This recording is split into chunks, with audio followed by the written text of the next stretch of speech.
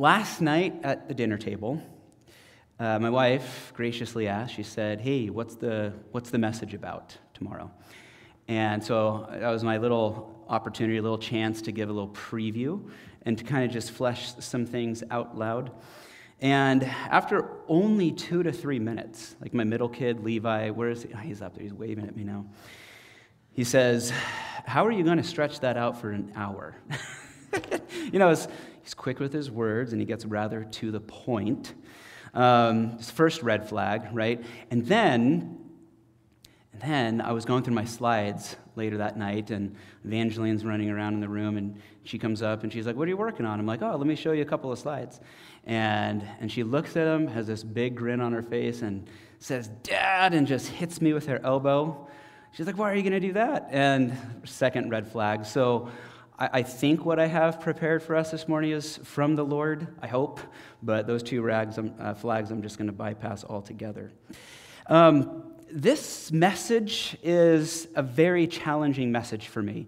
Personally, as I've had an opportunity to be a youth pastor here for 4 years, and then also be a Bible teacher at a Christian high school over in Tigard for 8. I've been working on this message, let's say maybe 8 years now, and it's a tough one. It's one thing to consider it for yourself, and then it's another when people just start telling you about their life and all the stuff that's going on in their world, the burdens that weigh them down, and then it takes on a whole new set of meaning. So what I'm about to share, obviously, I haven't got it all figured out. And when Scott asked me, "Hey, which one of these passages do you want to share on?" I wanted this because personally I wanted to invest more time in what does it mean, what does it look like to be a disciple, and how can that benefit me in my life and the people that I get to engage with in life at high school every day. Still learning what this message is all about. That said, I'm also pretty sensitive about this material that's in here, and we'll get into why in a little bit. A bit raw and tender in my heart, especially after digging through a lot of emotions as this text, as the scripture does a really good job surfacing in our heart. And so, maybe more than Eric does in a message, I might have to shed a few tears, and you might have to endure that, okay? But he's a great example of that, so he's not the only one that is in awe of Jesus. So the big idea, if you are one who takes notes, or that's not you, you just have a bear trap of a memory, the big idea from today's message, and I'm going to circle around this big idea a handful of times. It's be in awe of Jesus. Be in awe of Jesus. And so, naturally, I have a title for today's message. Let's see if it can pull up on the screen. Countdown, maybe. Uh-oh. Here we go. They're going to save me. Save me, as the text says here in a second. There we go. Okay. So, nope. There we go. That's the title of my message for you guys. Okay, it's going to hopefully stick in your mind. Again, I teach high schoolers, so bear with me. But it sticks in my mind, and you're going to see why when we jump into the text. Halloween cat, all right? Halloween cat. But we'll come back to that furry friend soon enough. Okay, so Elon Musk, one of the greatest entrepreneurs of our age, operates on what is called first principle thinking. So Musk describes it this way: you boil things down to the most fundamental truths and say, what are we sure is true? And then, he says, reason up from there. I like that question. I don't think that kind of wisdom is just for the people in this world. I think texts like we're going to see today gets us to ask those really important questions. So what is it for you? That's a question for you to ask yourself right now, a little reflection in your own heart. What are you sure is true? And again, you can even write some things down. Maybe you might have the right answers, and that's good. And then hopefully we can learn to reason up from that. But, and this is where it gets so incredibly challenging to encourage people to be in awe of Jesus. Because we could all, even in this room, certainly as a church worldwide, we could all have a different approach and a different response to that answer for a reason that I'll get into in just a moment. What is it that we think is most true, and how are we reasoning up from that? This is to say, as Jesus said, we all build our lives on something. And Taylor walked us through that a few weeks ago now. And reading the words of Jesus in Matthew 7:24, he said, "Everyone then who hears these words of mine," Matthew 5, 6, and 7, "and does them will be like a wise man who built his house on the rock." Jesus already identified what is the most true thing, his teachings. And if we can build our lives on his teachings, that's going to be good for us. It's going to go well for us. But the something that we might think is the most true thing might be different for a lot of us. And here's why. I kind of jumped the gun on that last one, but this is why. We're all carrying something different into this relationship with Jesus.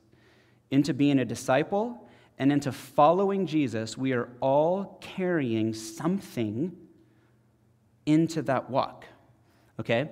And so to have an object lesson just for this morning, we'll pretend that Josh is Jesus over here, okay? He's a good Jesus, right? Out of anybody in the Bible, you would say he's like Jesus, I'm certain. So I have over here, just look at that. It's blue. It's my wife. She let me use it for this morning. This is what happens when Jesus calls us as a disciple. We, as a disciple, maybe it's fresh, maybe it's awesome. We hear the words of Jesus, and we're like, yeah, that sounds great. And Jesus would call us, and we would say, okay, I'm going to follow. And so we begin to follow Jesus with our baggage. And all of us have something that we're carrying in our life. And I'm going to make that point throughout, so I hope that is clear going into this passage. Wouldn't it be nice?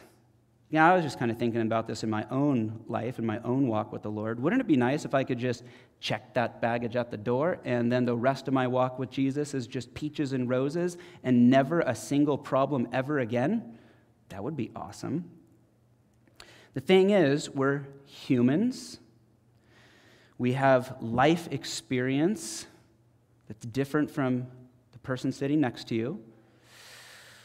We have challenges, we have roadblocks, we have things that have happened to us, and we have things that we have done that we ought not to have done. All of that can fit into the baggage metaphor here.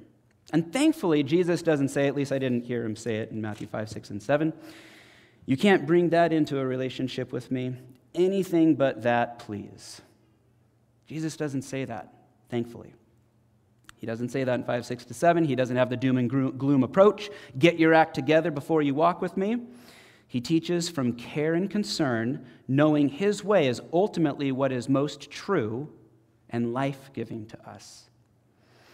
So one of the things we discussed at our pastors' meeting this last week is that this isn't just another Jesus story. So we're going to be entering like a section in the Gospel of Matthew that is just packed full of these little stories of Jesus that Matthew brilliantly just knit together to communicate who Jesus is. And as a disciple, what does it look like to follow him, to be in his presence during moments where we can learn something about ourselves? So this isn't just like another little Jesus story. There is something in each story of the gospel that acts as a facet to the ever-brilliant diamond statement at the end of the gospel when we get there, 20 chapters from now. I'm with you always. I'll never leave you. I'll never forsake you. All right, and some of the older translations do a good job, perhaps, of communicating that. So again, I have a little silly picture here.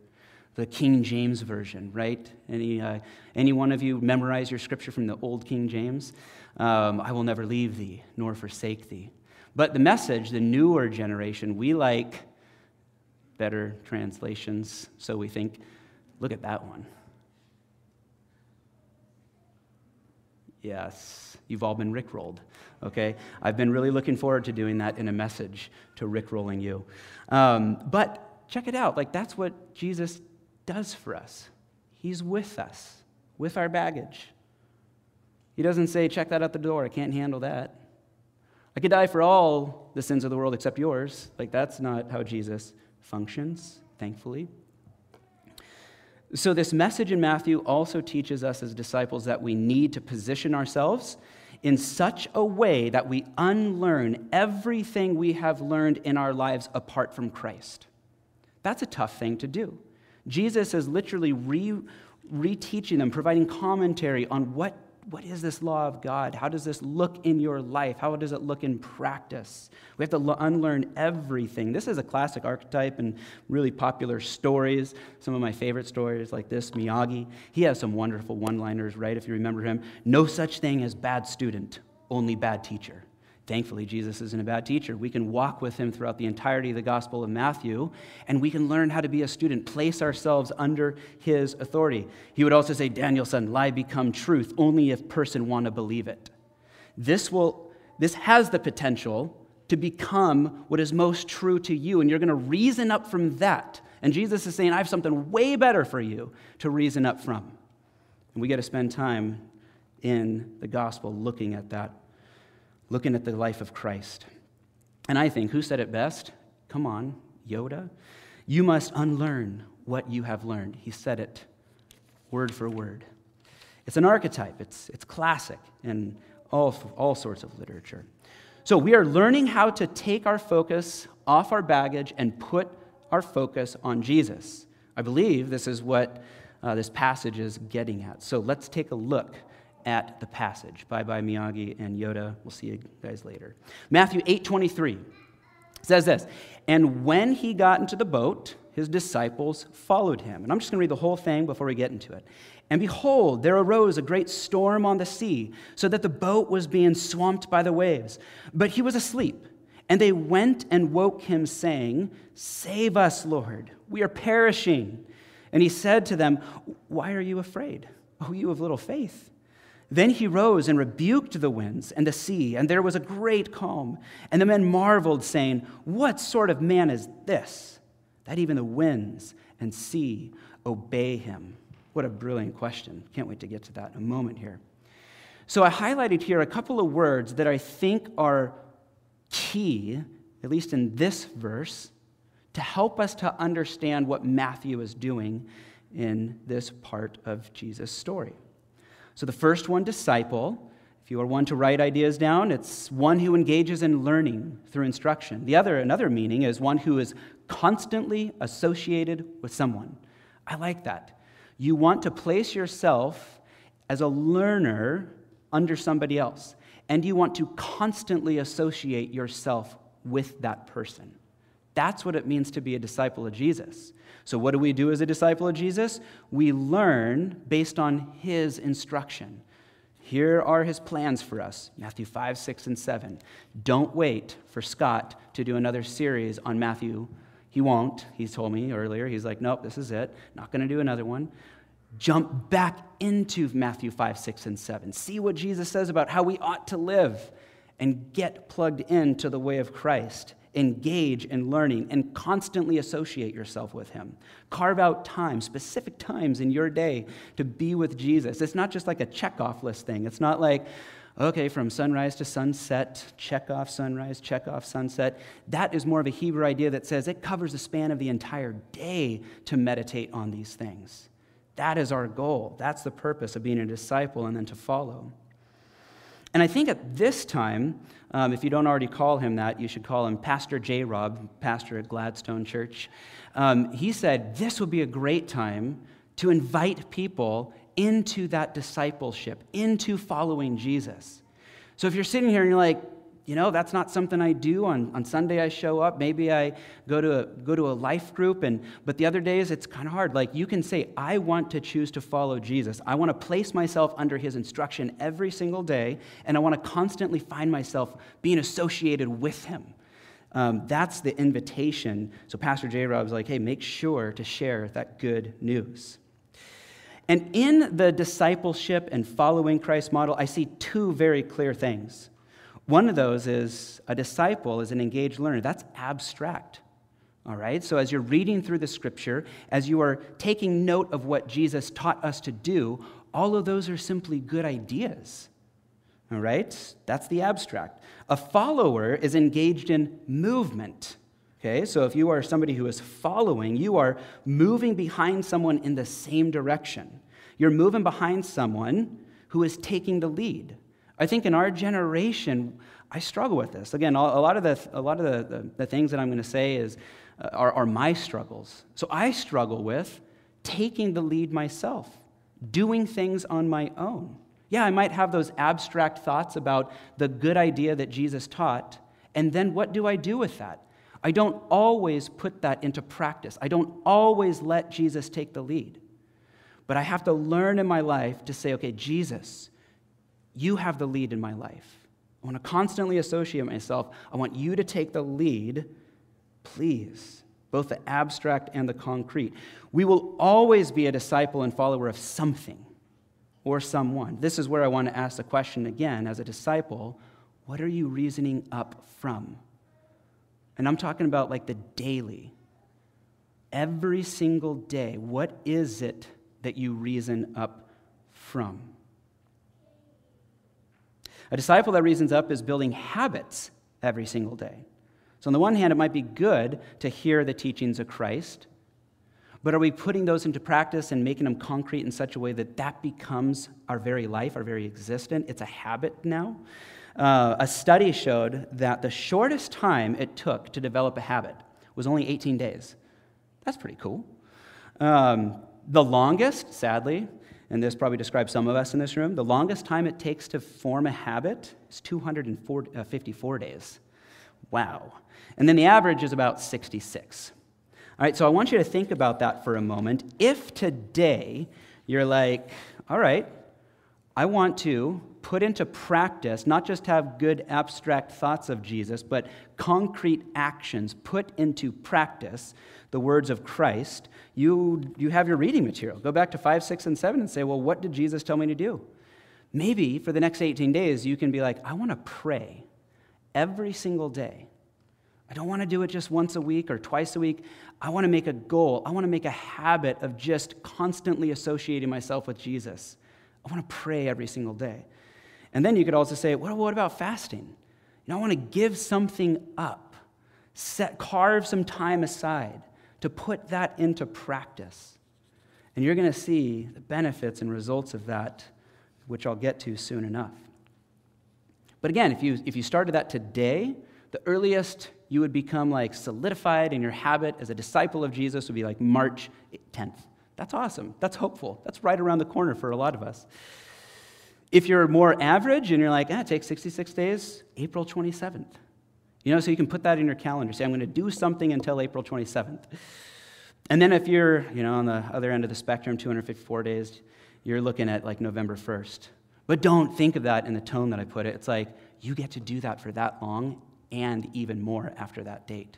It's going to become such a habit that it's going to become your practice. It's going to become who you are. People are going to look at your life and you're going to be like, oh my goodness, that person looks like Christ. I want to follow that too. And that's how this good news spreads. It's beautiful. So Matthew 8:24, let's look at this one. And behold, there arose a great storm on the sea, so that the boat was being swamped by the waves. But he was asleep. This verse truly opens a door for us to consider a lot of Old Testament passages. All right? Matthew, a Jew, writing to Jews about a Jew. Obviously, he's deeply entrenched in the Old Testament. And so check this out. There are a handful of passages in the Old Testament that talk about God and the interaction God has with the waters.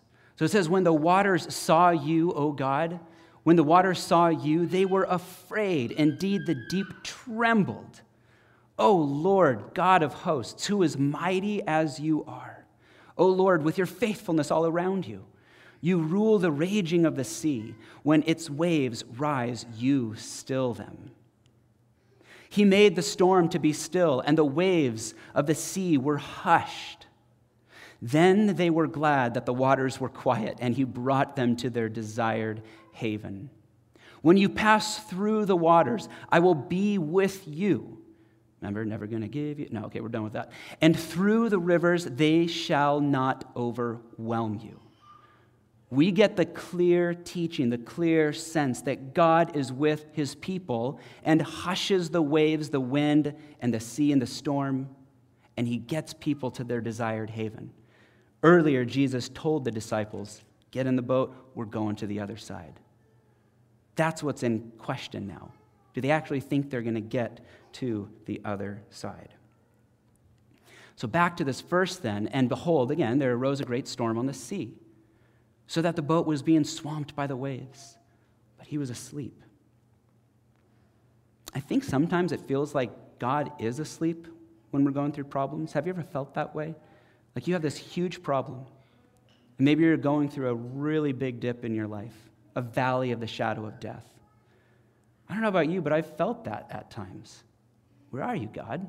What's going on? And perhaps that's why we see this. Jesus is asleep. To me, the great storms we see in this passage can signify all sorts of problems that arise in life. Either circumstantial, like we see here, it's environmental, things that happen to us, or things that happen to us as a result of our decisions. Either kind of problem can feel overwhelming.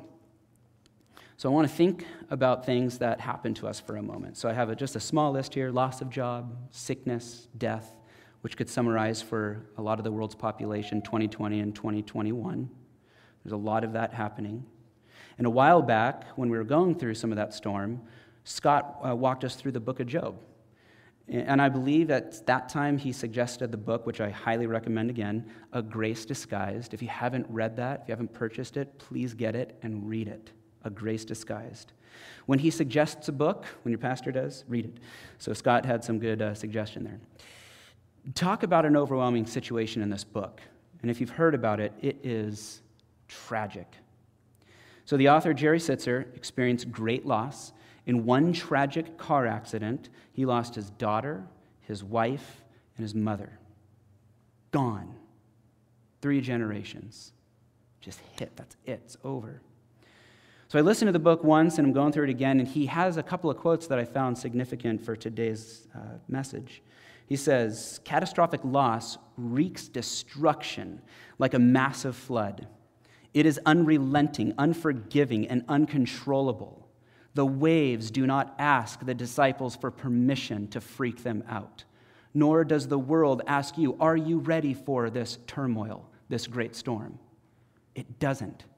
And time again, we are thrown into a great storm in our own life. Unrelenting, unforgiving, and uncontrollable, brutally erosive to body, mind, and spirit. He also said, after the accident, I remember sinking into my favorite chair night after night, feeling so exhausted and anguished that I wondered whether I could survive another day, whether I wanted to survive another day.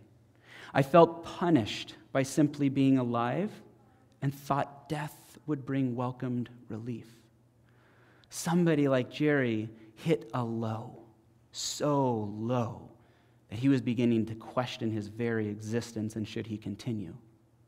As a disciple, and he was a disciple of Jesus, we bring, whether it's circumstances that happen to us or decisions that we made, we bring that into a relationship with God. And when that storm hits, oh man, we are tested. We're tested, and that's tough. Another story, I want to read this. It's a couple of paragraphs, and I believe it's really encouraging. It's a tragedy, but it's beautiful.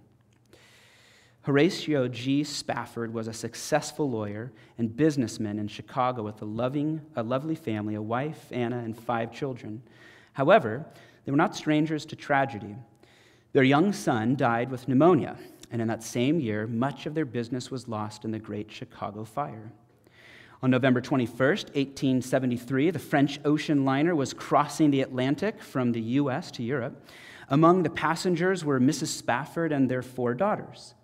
Although Mr. Spafford had planned to go with his family, he found it necessary to stay in Chicago to help solve an unexpected business problem. He told his wife he would join her and their children in Europe a few days later. His plan was to take another ship. About 4 days into the crossing of the Atlantic, the ship collided with a powerful iron-hulled Scottish ship. Suddenly, all of those on board were in grave danger. Anna hurriedly brought her 4 children to the deck. She knelt there with Annie, Margaret Lee, Bessie, and Tanita, and prayed that God would spare them if that could be his will, or to make them willing to endure whatever awaited them. Within approximately 12 minutes, the ship slipped beneath the dark waters of the Atlantic, carrying with it 226 of the passengers, including the 4 Spafford children. A sailor, rowing a small boat over the spot where the ship went down, spotted a woman floating on a piece of the wreckage. It was Anna, still alive. He pulled her into the boat, and they were picked up by another large vessel. She wired her husband a message which began, "Saved alone, what shall I do?" Mr. Spafford later framed the telegram and placed it in his office. Another of the ship's survivors later recalled Anna saying, God gave me 4 daughters. Now they have been taken from me. Someday I will understand why. Mr. Spafford booked passage on the next available ship and left to join his grieving wife. With the ship about 4 days out, the captain called Spafford to his cabin and told him they were over the place where his children went down.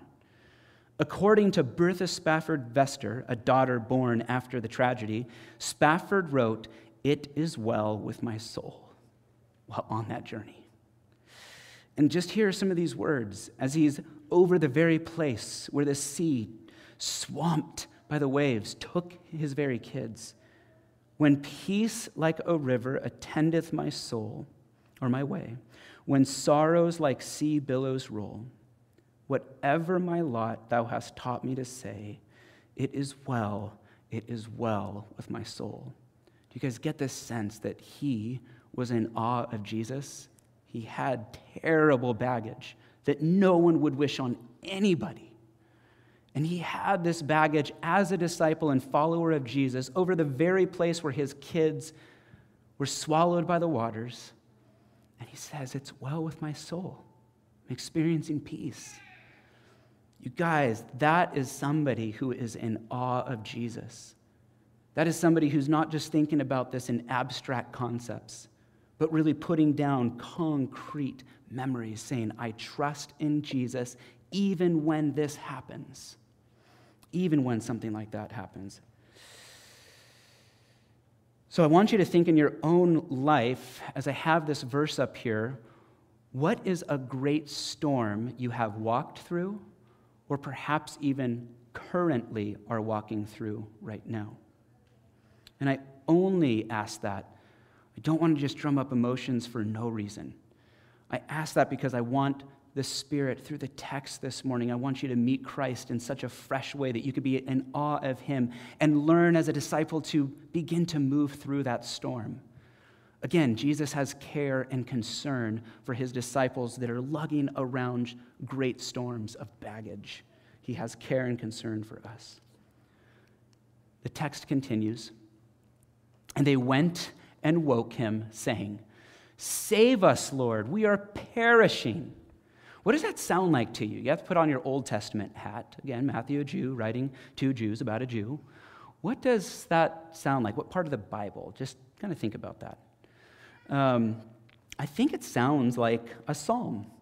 I think what they're doing is perhaps practicing some of those abstract thoughts as young Jewish boys that they were raised on. And so this is what they say. Look at this, Psalm 69, 1 and 2. Save me, O God, for the waters have come up to my neck. I sink deep in mire where there is no foothold. I have come into deep waters, and the flood sweeps over me. Sounds like they get it, right? And they even called Jesus Lord, if you noticed in that passage. And Lord, obviously, Eric last week was talking a little bit about the titles, and the week before that, Scott was also talking about titles. So clearly in this passage here, a title of Lord and teacher are in stark contrast in my understanding. It's one thing to call Jesus Lord, but it's a completely different thing to understand what that means and live your life as a result of that. Remember the end of this book, Jesus is going to say, many are going to come to me on that final day and say, Lord, Lord, look at all the wonderful things we've done. And he's going to be like, I never knew you. So it's not enough to just be able to shout the name Lord. And I think we're going to see something here that teaches us that's not enough to simply shout the name Lord. So Lord is somebody who has a position of authority. And they're noticing, perhaps, maybe something's different with this Jesus guy. Maybe he's above the normal human level. As some of these other people, the faith of the centurion, Lord, my servant is lying paralyzed at my house, suffering terribly. Jesus says, I'll come and heal him. Lord, I'm not worthy to have you come under my roof. So here we see a centurion even calling Jesus Lord. And then another person, Lord, let me first go bury my father. Again, not really understanding what that title means, Lord, because he probably wouldn't have wanted to go bury his father. He probably just wanted to follow Jesus at that moment if he truly understood what Lord meant, as Eric walked us through last week. And then the title, teacher, like it's a derogatory term. You're going to see that throughout the Gospel of Matthew over the course of the next 20 chapters. Scribes and the leaders use that in a way that's kind of like biting, kind of derogatory towards Jesus. But here again, with the disciples, they're using this idea, this word Lord, and maybe they're coming along in a certain way. So a couple of weeks ago, Scott talked that about Lord, Eric taught that about teacher. I do believe there's something important and significant about this title. And we're going to see that here with the response of Jesus. He says, why are you afraid? This is what he says to them. Why are you afraid? O you of little faith. Then he rose and rebuked the winds and the sea, and there was a great calm. This, honestly, I don't know if you're ever reading the Gospels and you just have like a head-scratching moment. This is definitely one of those moments where I'm like, didn't the disciples do the right thing? And we talked about this in our pastor's meeting. I would expect Jesus to certainly wake up and be like, good job. You knew where to go. You called me Lord, and you said, save me. Right? Like that almost sounds like we should make that a prayer. But Jesus doesn't. He actually says this, why are you afraid? You have little faith. And so I think the words here are important to get us to understand what Jesus is trying to do with his disciples. I think he's trying to call them up to something greater. And so one of the words, afraid, simply means cowardly, timid. You're lacking confidence. So as the disciples, as they think they're perishing, they run to Jesus, wake him up, say, Lord, save us, please, we're perishing. And he's like, you're timid. You're cowardly. You lack confidence. And the other one is little trust. And you have little trust. It's like, thanks, Jesus. Anything else? I thought I did the right thing. I thought I came to you. Jesus is checking what the disciples are reasoning up from. Goes back to that initial point. What are they reasoning up from? To the disciples, what is that which is most true in their current experience of the great storm? And again, this is where I think this picture, our furry friend, is valuable, super helpful. And that's the title of the sermon today, which is Halloween Cat. What happens when a cat gets scared? Why does a cat look like that when it gets freaked out? Its fur puffs up, and it seeks to what? Imitate the predator, the thing that's trying to kill it, is what people who study cats and cat issues tell us, I suppose. So I was listening to a psychologist the last couple of weeks, and they actually explained this phenomenon and tried to relate it to the human experience.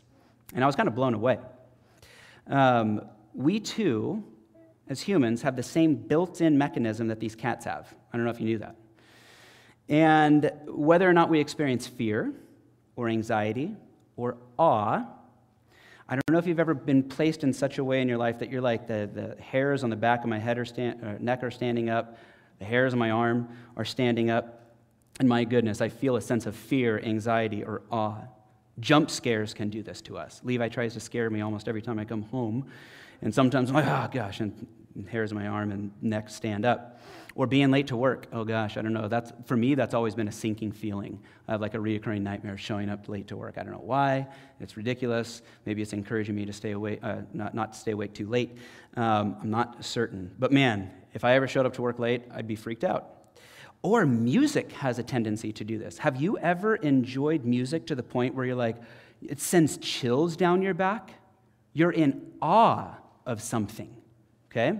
So the psychologist, this guy is agnostic, doesn't believe in God. He was describing the sense of awe that he experiences while he's looking up at the stars. Have you ever done that? Have you ever looked to the heavens, as the psalmists say, and you're like, the glory of God is being declared right now, day after day, night after night. It pours forth speech. Have you ever just felt the sense of chill, maybe as you're on a hike, and you set up that tent, and you have a little bit of extra time that night to consider the stars, and it just sends this chill down your back, and you realize, whoa, I am lesser than something that is greater out there. So he talks about that. He says, this makes him, he's talking about his own feeling, he says, this makes him want to imitate something, but he doesn't know what that something is. I would say ... yet. Now, earlier, I said we reason up from something, whether it's the baggage that we carry into our relationship with Christ, or Christ's teaching, or himself, being in awe of him. The truest thing for the disciples, and this is what Jesus is putting in check here, so please don't miss this. I think this is a really important part. The truest thing for the disciples was that they were going to perish. The truest thing for the disciples at that point wasn't that Jesus was on the boat with them. The truest thing is that they were going to perish. Jesus already told them, we're going to go to the other side. That wasn't the truest thing. The word of Jesus in that moment was not the truest thing for them. And so they reasoned up from something that was wrong. So that's why Jesus uses that phrase, why are you afraid? You have little faith, coward, timid, lacking confidence, not enough trust. They're reasoning up from the wrong thing. In other words, what I think Jesus is saying is, the text is clear, I think. He says, why are you afraid? Or, better put, why are you Halloween catting at the wrong thing? Don't be in awe of the great storm. Do you guys see what's going on here? The baggage that we bring into a relationship with Christ. Don't be in awe of the baggage. The things that have happened to us, or the things that as a result of our decisions, are now we're dealing with the consequence. Don't be in awe of that stuff. You could call me Lord all day long and miss out on the reality that you're building your life on the wrong thing. You're reasoning up from the wrong thing. Don't do that. In the great storm moments of our life, we are going to do one of two things. We're going to consider our circumstances, or we're going to consider Christ. What I believe Matthew is doing in the story of Jesus in the great storm is revealing to us what we ought to do in those moments of great distress. And ultimately, I think what he's telling us to do here is be in awe of him. Be in awe of him. Matthew 8:27 to close says, and the men marveled. Hey, they're getting there, right? Jesus had that rebuke for them. Now they're marveling. They're like, oh my goodness. And they said, and I left it out on purpose here, what sort is this? Even the winds and the sea obey him. Notice this is like Bible 101 observations. Up until this point, these people were called disciples. Do you see here in the text what they're called? Men. Okay, so Matthew is not calling them disciple at this point. They're men who marvel at Jesus. And I also left out right there what sort of man, as it says in your text. That word man isn't in the original. Anthropos ain't there. It literally just says, what sort is this? And I think now is the time they're realizing, oh my gosh, I used that title, Lord, but I saw what he did. Men don't do that. What sort of a person does that? And they're beginning to grow, again, reasoning from that which is ultimately true. Christ put them in check. They got the lesson. They're marveling at who he is, and they're reasoning up from that point of view. I find that to be just absolutely fascinating here in the text. So I think, since I already asked you what great storm is it you're going through right now also, thinking about that, can we also consider this question? What sort of a person is Jesus in the midst of that storm? Whatever it is you're going through, whatever baggage you have carried into a relationship with Christ, which is different from all of us. And sometimes what we like to do is we like to say, well, I've dealt with my baggage this way, and I'm going to make sure you deal with your baggage that way. And we miss out completely on being gracious and patient and kind and long-suffering to each other. So as we're all considering that great storm that we're walking through, please, this is the big idea here. Ask yourself the same questions the disciples asked. What sort of person is this? And again, what happens when we're in awe of Jesus? It will lead to imitation. We will begin to imitate Christ more and more in our life the more we are in awe of him. Ultimately, be in awe of Christ. I find it rather interesting. A couple quick points, and then I'm going to pray, and then we'll have a chance to be in awe of Jesus once again. Berkeley.edu, no intellectual slouches over there, right? They have been doing some research the last 15 years about the impact of what happens when people are in awe of something. So I have a nice little list here. Awesome results, they say. Awe may improve your mood and make you more satisfied with life. I guarantee you, the storms that we've been walking through, again, I'm saying this as a challenge and check for myself. I'm not really good at this. In 2020 and 2021, there's been a lot that has just I feel like I'm just in that storm. And I feel like my mood's not always good all the time. I look on news and I'm not always satisfied with life. When I am in awe of Christ, I think my mood gets better. I think I'm more satisfied with life. Awe may be good for your health. The scriptures even talk about what happens when we hold bitterness inside. Proverbs say there's a way to extend your life too. We can actually have good health. Awe may help you think more critically. Think about the lessons that Christ already taught us. If we are in awe of him, his teachings are going to make way more sense. We're not going to want to wait till Scott does, well, he's not here, he was here last service. We're not going to want to wait till Scott does another Matthew series. We're going to want to be in awe of Christ so much that we're just going to begin to practice Matthew 5, 6, and 7. Awe may decrease materialism. Oh my goodness, we need that in our world today. We just want stuff. We think stuff's going to satisfy us. It never will, never has. The only thing that can satisfy who we are inside, as Augustine said, our hearts are restless until we find our rest in you, God. The only thing that's going to satisfy us is an eternal being, God.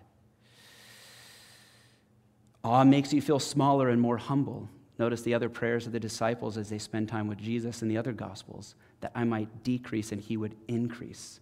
The sense of awe that you have when you consider the heavens, how amazing it is that he spoke that all into existence. What can you speak into existence? Awe can make you feel like you have more time. Awe can make you more generous and cooperative. Awe can make you feel more connected to other people and humanity. And what I see here, what you can do in your own, you can see how all of these are real outcomes of the teachings of Christ. Berkeley was like, Berkeley.edu, we're figuring this stuff out in the last 15 years. Matthew's like, you've had this church for 2,000 years. You can be in awe of Jesus and look at the benefits of that. So be in awe of Jesus. This also helps me better understand the Beatitudes. Certain times and stages in my life, I have turned the Bible into a checkoff list. The very Word of God, the God who wants a relationship with me, to relate to me. I've turned that into a checkoff list. I read my Bible. I do these things. When you were in awe of Jesus, again, just speaking from experience here, Matthew 5, 6, and 7 is not a checkoff list. You just naturally begin to follow Jesus. You begin to follow him because you're in awe of him. So I created a word for us this morning, okay? Be in awe of him, and you will follow him. That it won't be a checkoff list. And especially do that because storms come. They do. They don't ask you for permission. Hey, I'm going to show up at 5 o'clock when you get home on Friday afternoon. Big storm coming, just be ready. Doesn't work that way. It just happens. So to wrap things up here, the disciples also noticed something rather important and significant for us. What sort is this? Who is this? Even the winds and the sea obey him? Like they are blown away. And the advice that I tried to convince myself of here is just don't be one-upped by the sea, John. All right? Like, don't let the sea and the winds and the wave have all the fun and obeying the words of Christ. Be in awe of him, John. You're the creation. He is the creator. This is how you will experience that great calm that the text talks about here in a great storm. And that's the hard thing for us to do individually. It's a hard thing for us to do in a community, to carry the baggage. Paul would even say, share the load, carry one another's burdens. If this stuff is too hard for you, pretty soon we'll be in Matthew 11, and Jesus says, take my yoke upon you, learn from me. I am gentle and lowly in heart. My burden is light. The yoke is easy. That's what he wants us to do, is to follow him in such a way that we're not carrying that alone. One of the greatest things that I think you could take out of a passage like this is you are not alone as you're carrying this baggage. Right now, we have an opportunity to come again by way of music into the presence of God. And we have a chance to be in awe of Jesus.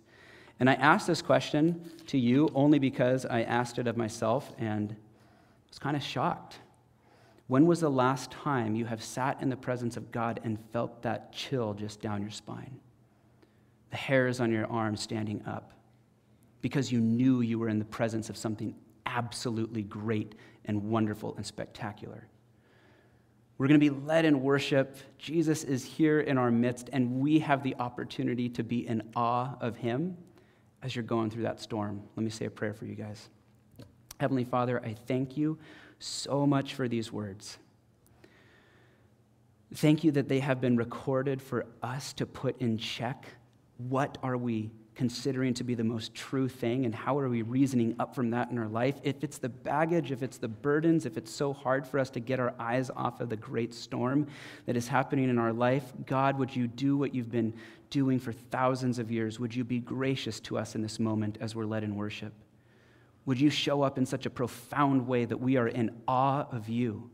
It's not just good ideas, good thinking, Peter Panology. This is something that we can put into concrete practice that is going to benefit us, and not just us, but others around us in our world. God, you are so good, so gracious, so long-suffering. You don't tell us to check this stuff at the door. You walk through life with us. Thank you. I pray that during this time right now, as we're led in worship, that this would truly be a moment where we can experience you in the midst of our great storm. Amen.